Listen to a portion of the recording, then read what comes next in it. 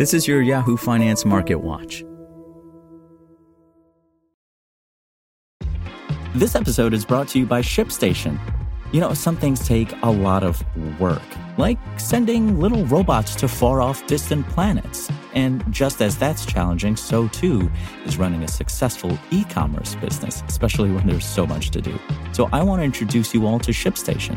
Now, I love using ShipStation because of its easy-to-use dashboard, which makes managing orders and printing labels a breeze and super smooth. Oh, and the customer service is just out of this world. It's exactly what you need to help grow your business. Sign up for your free 60-day trial at shipstation.com/technews. That's shipstation.com/technews. Stocks retreated Friday to cap a brutal month as Wall Street digested a fresh read on the Federal Reserve's preferred inflation gauge that could feed into interest rate expectations. The S&P 500 reversed below the flatline Friday afternoon, finishing 0.3% lower. The Dow Jones Industrial Average also lost grip of earlier gains to trade 0.5% lower. The tech-heavy Nasdaq Composite struggled to hold on to an advance, finishing up just 0.1% for the day. The moves Friday were part of sharp losses for the month and quarter as a brutal September came to a close. The major indexes saw drops of between 3% to 5% for the month, battered by surging oil prices and fears the Fed's higher-for-longer rate strategy means another hike this year. Firmly in focus Friday was the release of the Personal Consumption Expenditures Index, the Fed's preferred inflation indicator. The August data showed that core PCE, which strips out food and energy, rose 3.9% on the year, the lowest in almost 3 years, and down from 4.2% in July.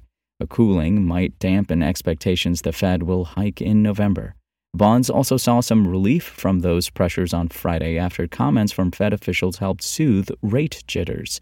The yield on 10-year Treasuries fell after hitting levels not seen in over 15 years. But while the 30-year Treasury yield retreated, it's still on track for its biggest jump since 2009, stoking anxiety about the impact of the bond rout. Also still weighing on minds is the looming U.S. government shutdown, with its promise of significant harm to the economy and stock market.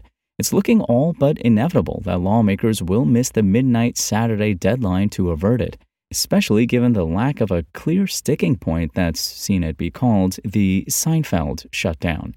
In individual stocks, shares of Nike put on over 6% after the retailer reported first-quarter profit that topped estimates and stressed its confidence in Chinese demand.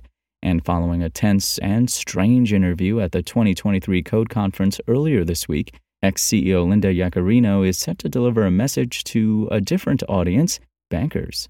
Yaccarino is planning to meet with 7 banks who helped fund Elon's takeover of the social media platform formerly known as Twitter in an effort to sell her plans on the company's next chapter, the Financial Times reports.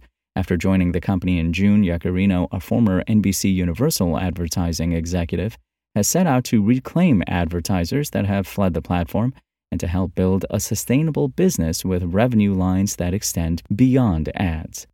That's all for today. I'm Imran Sheikh, and for the latest market updates, visit us at yahoofinance.com. Want to learn how you can make smarter decisions with your money? Well, I've got the podcast for you. I'm Sean Piles, and I host NerdWallet's Smart Money Podcast. Our show features our team of nerds, personal finance experts in credit cards, banking, investing, and more. And they'll help you make the most of your money while cutting through the clutter and misinformation in today's world of personal finance. You'll get clarity on strategies to help you build your wealth, invest wisely, shop for financial products, and plan for major life events. Listen to NerdWallet's Smart Money Podcast wherever you get your podcasts.